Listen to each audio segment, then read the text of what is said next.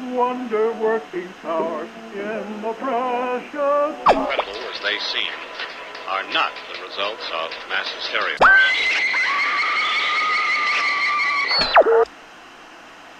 You may wish to adjust the dial. You are currently tuned into the wrong station.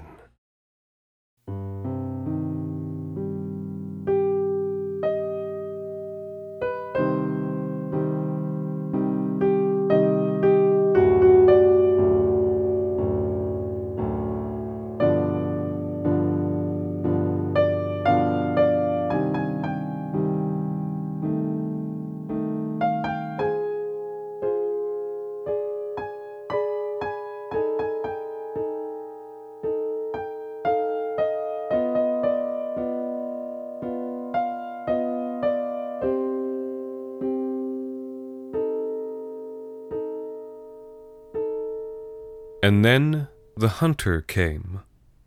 A crowd of colonists gathered to watch their ship touch down, and from the moment it broke the atmosphere, they knew this group wouldn't be like the others. The other ships had left vacuum with a scream, hurtling down, dragging chemtrails and contrails behind them. They'd been rust-pitted, space junk crammed with armed desperados. This ship was different.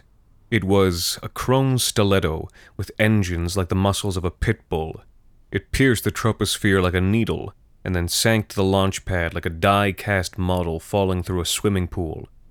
It was an inner worlds ship. That much was clear. You didn't find civilian vessels like this far out. It would be years, maybe a decade before anything like it became available, second-hand, at auction on Jai-Din Orbital. The colonists watched it descend in silence. Earlier expeditions, they'd cheered. Now, whether from awe, fear, or despair, they watched this ship land without a sound.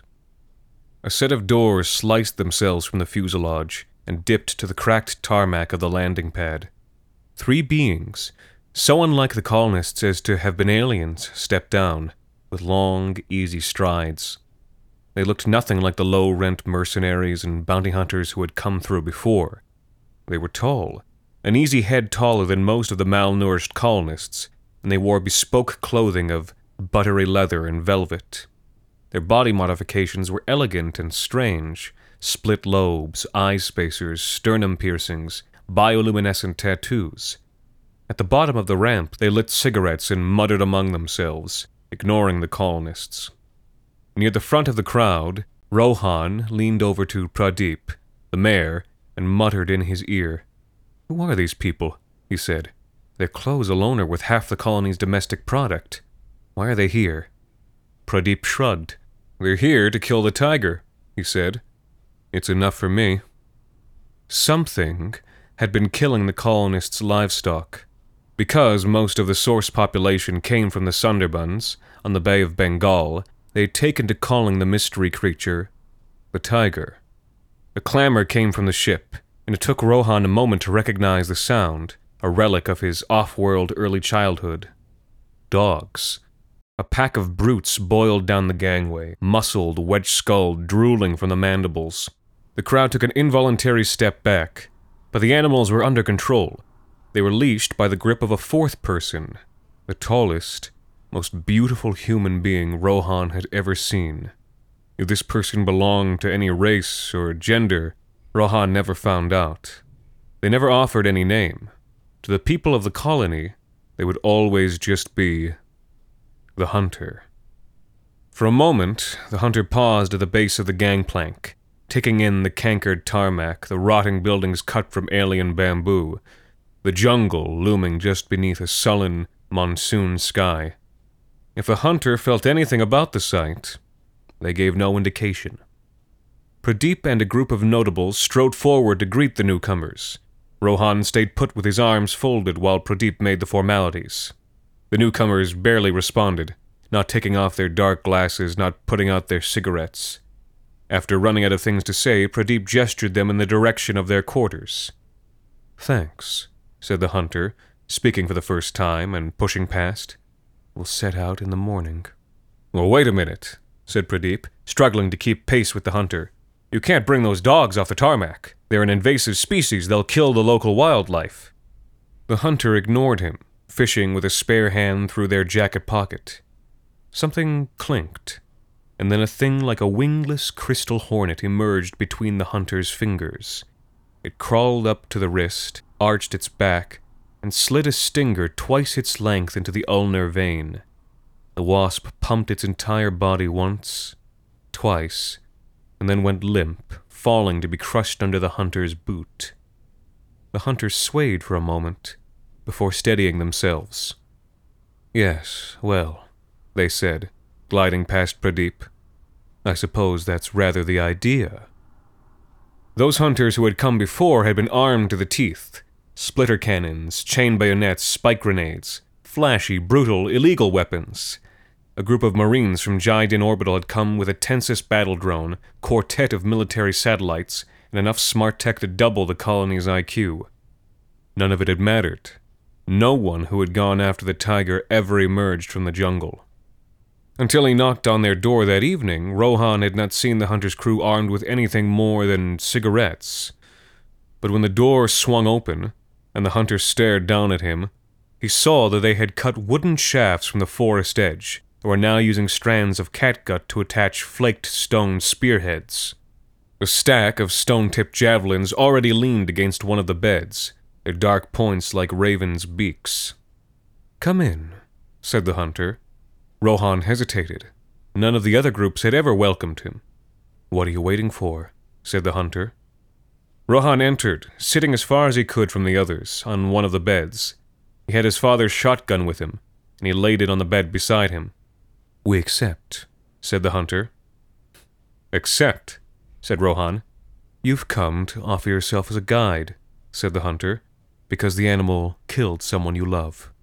Rohan was dumbstruck. The hunter's crew continued to work in silence. "How did you know?" he said.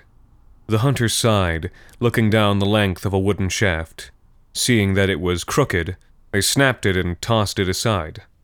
"Because I've done this before, on 100 sad little planets like this one. The story's always the same." The hunter sighed again, and reached with a trembling hand for the jacket pocket that contained the crystal wasps. Slowly, mastering himself, the hunter drew the hand back down, occupying shaky fingers by binding stone to catgut and wood.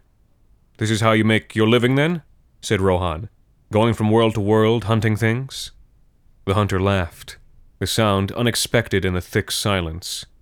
The crew joined in, laughing around their cigarettes, sending out eddies of camphor-scented smoke. "We don't do it for money," said the hunter. "We don't need more money." "Then why?" said Rohan. "Altruism?" That raised another laughter from the crew, and a brittle smile from the hunter. "Obviously not." The hunter went back to their work, as a shocked Rohan slammed his mouth shut. Bitterness seeped into his throat. He decided he did not like these off-worlders. Their calm arrogance, condescension, and ironic detachment from a situation that could destroy the colony. Unable to bear the smug silence, he spoke again. "What are you doing with these spears?" he said. "Planning some kind of photo op? Is this some sort of social media event for you?" But the more angry he became, the more he seemed to amuse them. "No," said the hunter, at last succumbing and drawing another crystal wasp from that pocket. "We are going to use them to kill the tiger." Rohan left in a fury. It was absurd. It was an insult. They would die in the jungle, and it would be a wasted opportunity to save his colony. More cattle would die, the debt would pile up, the colony would fall, and they would all be off-worlded as sharecroppers for some corporate plantation. He was too anxious and enraged to sleep, and tossed and turned through a short, hag-ridden night. But the next morning, in spite of it all, he showed up at the hunter's cabin. They were waiting. They had changed their clothes. Gone was the jewelry. The bespoke leather and velvet had been replaced by hide loincloths and waist pouches filled with purification tablets. Each of them carried a water jug and a handful of throwing spears. "That's how you're going into the jungle?" The hunter nodded. Rohan almost turned right back around, but a change had come over the crew. Their detached attitude had hardened. They had gone quiet. They now stood with a professionalism and purpose, their eyes sweeping the forest edge, their least movements steady and deft. He felt a hair rise on the back of his neck. Stripped of civilization's trappings, they seemed all the more unworldly, their bodies lean and hard, their eyes cool and horrid. Despite himself, he found himself thinking they might actually do it. They might actually kill the tiger. He realized the hunter was staring at him, or into him. "You're trying to decide whether to go with us," said the hunter. "You will. You hate the tiger more than you value your own life." "What makes you so sure?" said Rohan. "I've done this before," said the hunter. "I've done everything before." Rohan shrugged. "Well, you happen to be right," he said. And even though it seemed like suicide, he shouldered his gun and led them into the jungle. They didn't stop until mid-morning. Even in his light synthetics, Rohan was drenched in sweat, pricked by spines and bitten by alien flies. Even the dogs were panting and exhausted. Yet the hunter and crew only glowed with mild perspiration, scarred skin unscratched and unbitten. "Are you modified?" Rohan asked. He meant it in the sense of genetically engineered. "No," said the hunter, crouching. "We're just better than you." They stood, prying something from the loam. "Look at this." It was a modified shrapnel carbine, illegal, highly distinctive. "The last group of bounty hunters carried those," said Rohan. "Smart amateurs," said one of the crew. "Why learn to hit something when you can just hit everything?" Said the hunter. "Look. Friendly fire." Blood and bullet holes defaced a nearby tree trunk. "How do you know that's not the tiger's blood?" said Rohan. "Intuition," came the response, and though it was a non-answer, Rohan believed it. They penetrated deeper into the jungle, following game trails carved by the native cattle. It grew silent. The dogs, who had bounded and howled upon first entering the woods, were quiet and alert. "They know something's hunting us," said the hunter. The words were like a magnet, drawing up hair on the back of Rohan's neck. He tightened his grip on the shotgun, glancing around. The jungle hung empty. "I thought we were hunting it," he said. "It's both," said the hunter. "It's a process of co-identification. It's like making love." One of the dogs had gone missing. Nobody was sure exactly when. Now, as they passed beneath a region of low canopy, they found it. A 250-pound mastiff hung from its guts in a tree. Rohan looked aside. The dog's tongue lolled, pointed with crimson, syrupy drool. Its intestines were spread like a cat's cradle. Rohan saw two of the crew share a look, saw their pupil shrink. But the hunter was not fazed. If anything, their tawny eyes seemed to catch light. They passed back and forth in front of the dead animal, examining it from many angles, clicking their tongue. "Do you know," said the hunter, turning to their followers, "I think the animal did this on purpose, to frighten us. I think this tiger may be the one we've been looking for." "That's impossible," said Rohan. "It's just an animal." "And so are you," said the hunter. And then, without warning, they whirled, a spear flickering from their hand and crackling into the jungle gloom. Silence. Stillness. As a group, they followed the spear and found it lodged in a tree. Traces of blood welled up along one scalloped edge of the spearhead.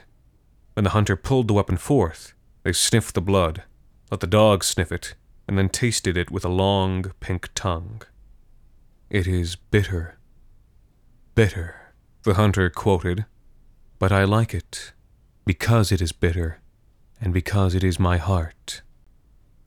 Evening fell. The forest darkened. They found a small clearing and built a fire. The dogs paced out a perimeter. "Rohan," said the hunter, "this planet's orbit is similar to Earth's, yes?"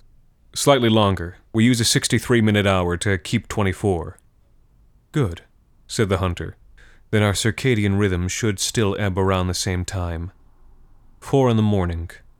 That is when the tiger will attack. Digging through their pouch, the hunter produced a crystal wasp.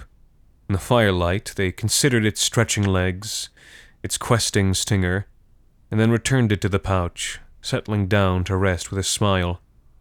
The night passed in utter quiet. 4 in the morning arrived.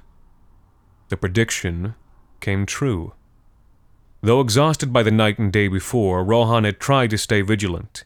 His last memory was of staring past black foliage, at the strange stars, and then he was dragged from sleep by howls and human screams. Everything was movement in the darkness. His heart was beating so fast it hurt. He climbed to his feet, shouting, with the shotgun cocked. But it was over already. 2 dogs lay dead, and one of the crew sputtered out his life by the embers of the fire. The blood pumped black from his lips and ruptured ribs. The hunter stayed by him until the light dimmed in his eyes. "This tiger is the one," said the hunter. "I'm sure of it now." "You can't be," said one of the crew. "We've lost people before." "Not like this," said the hunter. "We've lost them to chance, or brute strength, but never because an animal was smarter than us." Rohan felt his blood chill at that thought. "What happened?" he whispered. "You fell asleep," said the hunter. "We set a trap. The tiger saw the trap and sprang it, allowing itself to be hurt in order to hurt us. It took a risk, and it paid off. A calculated risk." The surviving crew, a man and a woman, said nothing. Rohan could not read their expressions. They looked afraid, but at the same time hopeful and exhilarated. "Did you see the size of it?" said the hunter, their voice loud in the pre-dawn silence. "And those eyes, those killer's eyes. This is the one. I can feel it." "The one to what?" said Rohan. "You stupid boy," said the hunter. "Isn't it obvious? The one to kill us all." The sun rose, and they delved into a deeper depth of the jungle, one riven with canyons and waterfalls, one efflorescent with blooms whose petals stung like wasps, one where xenoform fruit bats flitted the canopy, laying clouds of colored roe that floated like dandelion fleece. The hunter had commanded him to find water, and Rohan knew from his childhood, from before the tiger came, that this route led down to a chain of watering holes. It took him hours to build the courage to speak. "I wouldn't have come if I knew you were looking to die," he said. They splashed through a shallow stream. Light shivered on its waters, but the hunter seemed immune to beauty. "We don't want to die," said the hunter. "We want there to be something better than us, something that can't be killed by a couple of humans with dogs and pointed sticks. We want to feel we have a place in creation." "I would want that place to be the top," said Rohan. "The top," said the hunter, "is hell. I have lived my entire life at the top. There's no struggle there, and therefore no meaning to survival. The top just gives you an uninterrupted view of empty space." The hunter reached into their pouch, producing a crystal wasp. It writhed, striving for the wrist, desperate to inject. "That's why I have my little habit," the hunter said, crushing the wasp and flicking it aside.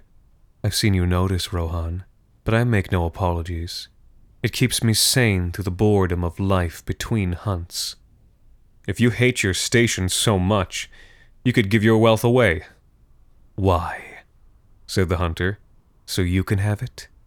You don't grasp what I'm saying. The poor have no perspective. All you care about is that I should fall, and you should rise. Well, if I hate the top, I should hate even more to be below the likes of you. Accept your place. You should consider yourself lucky." Rohan's jaw felt so tight it could break. "You're hateful," he said. "Do you know that?" "Am I?" said the hunter. "Well, if I am, there is something worse in these woods." "Oh, yes."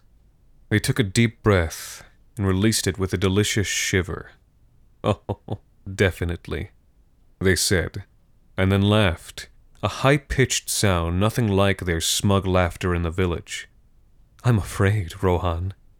Do you know how good that feels? It's the first real feeling I've had in as long as I can remember." And fear was justified. Something huge lurked in the trees around and behind them. Never seen, never heard, never smelled, but felt, like pressure change before a storm. 2 more dogs vanished that morning. Only 1 remained. Twice more as the group continued through a dying afternoon, the hunter whipped around, flinging spears into the foliage with a speed that defied the human eye. "Did you hit anything?" said Rohan, the first time. "I never miss," said the hunter, "but it has a thick hide." The second time, Rohan did not ask, but the hunter said with a wide, pallid smile, "I never missed until today. This tiger is fast." As the sky reddened, the group crossed an oozing stream where the water was tainted by the bodies of the missing dogs. Slow chunks floated like thawing ice along the surface. "Yes," said the hunter. "We're close now. We'll see for sure if I'm right. But I think I am. I think this tiger is the one." Sunset fell, and they came to the pool that Rohan had in mind. A spectacle awaited them, and at its sight, the hunter burst out laughing, and the surviving crew turned silent and pale. "Yes, Rohan," said the hunter, "it is. It seems we never needed a guide. The tiger would have led us here itself." The pool was girdled by a shallow bank, and the bank was knotted waist-deep with bones and rotting carcasses. Buffalo skeletons glimmered in the dying sun, tangled with dead men, dead women, dead dogs. Meat was strewn about, bones were split, and marrow lapped away. Brown fluids flowed from what remained to putrefy the waters of the pool. For a long moment, 4 humans and 1 dog looked on in silence. The sun went down behind the tree line. Daylight guttered, and blue shadows stretched to overwhelm them from the trees. As one, they became aware of the sound of heavy breath from the jungle's edge. As one, they turned. The tiger was a black vacuum in the trees. The name was all wrong. No tiger stood 7 foot at the shoulder. No tiger had long, clawed climbing hands, or bands of chitin plate beneath its night-black fur. No tiger had a domed skull filled with cunning thoughts behind its slitted, yellow eyes. The next moment it was gone, melting into the shadows as spears flickered from the hunter and crew. The remaining mastiff remembered itself and exploded into the trees, howling and slobbering. The 3 hunters spread out. More spears hissed into the trees, and then the mastiff's body darkened the sky. It smashed the remaining man back into the pile of bones, impaling him. A moment of shock descended, and into it, silent as a barn owl, soared the tiger. Fangs clashed shut. The woman gasped, and then vanished from life. Rohan blinked, paralyzed, but the hunter was in motion, cool and smooth, as though this were the only time and place to ever be, flinging spear after spear into the creature's flank. Blood ran along spear shafts, black in the blue twilight, to sputter across the bank. But underneath its fur, the tiger's hide was thick with scale and fat. It looked up from the slaughtered woman. Its yellow gaze met the hunter's. For the first time, Rohan saw the hunter falter. And then the creature landed on the hunter. Bones broke under its weight as it drove them into the ground. Rohan shouted. Finally, his mind unfroze, and he put his gun to his shoulder. It jammed. The tiger's head whipped around like a serpent's, and Rohan felt his knees buckle as the weight of that gaze crushed his will like an eggshell under a boot. And then, the pupil shrank. The creature lurched to the side and staggered into the pile of bones. A broken spear jutted from its solar plexus, and the hunter, black with the monster's blood, was back on their feet, a second spear poised to hurl into the creature's exposed neck, into the soft palate and brainstem. They hesitated. The tiger hissed and tried to lurch toward the tree line, scattering bones and bodies. "Gun," commanded the hunter, and Rohan threw it to them. Blood-slick fingers grasped the stock, flicking the autoload.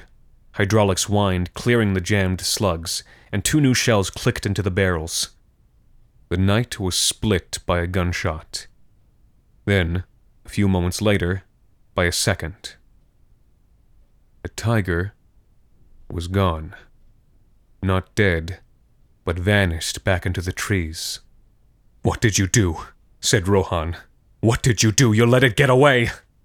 Smoke pooled into the rising starlight as the hunter lowered Rohan's gun. They had fired into the empty air. "I had it," they said. "I had it at my mercy. The greatest thing alive, the apex predator, undone like nothing by a bit of stick and sharpened stone." They tossed the gun down and turned away. "You monster," screamed Rohan. "You devil. Don't you see it'll come back? Don't you see you've doomed us all?" "Don't I see?" said the hunter in a soft voice. They dug through their pockets, producing a crystal wasp. It stretched, suffused with starlight, and the hunter allowed it to climb down to the wrist and inject, pumping and pumping intoxicating venom straight into the ulnar vein. "Don't you see, Rohan? It's strong, it's smart, it can heal, it can learn. It wasn't the one this time, but maybe next time it will be. Maybe next time I come to this world, it will give me what I want." "What you want?" said Rohan. "And what about us? What about all our lives?" The hunter drew the expended wasp from their wrist and crushed it in their hand as they turned back toward the village, the tarmac, the waiting ship. All they said was, "What about you?"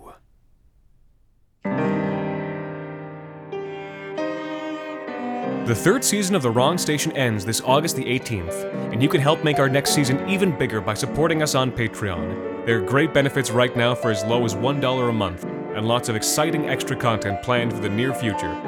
This week's episode, Hunter Hunter, was written by Alexander Saxton and performed by Anthony Botello.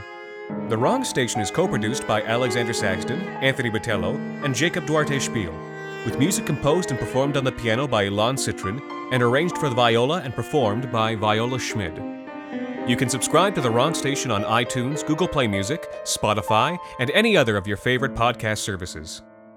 You can follow The Wrong Station on Facebook, Twitter, and Instagram, and email us at thewrongstation@gmail.com. You can also follow The Wrong Station creative team on Twitter at AEW Saxton, AJV Botello, and Jacob BRDS. And until next time, thank you for listening.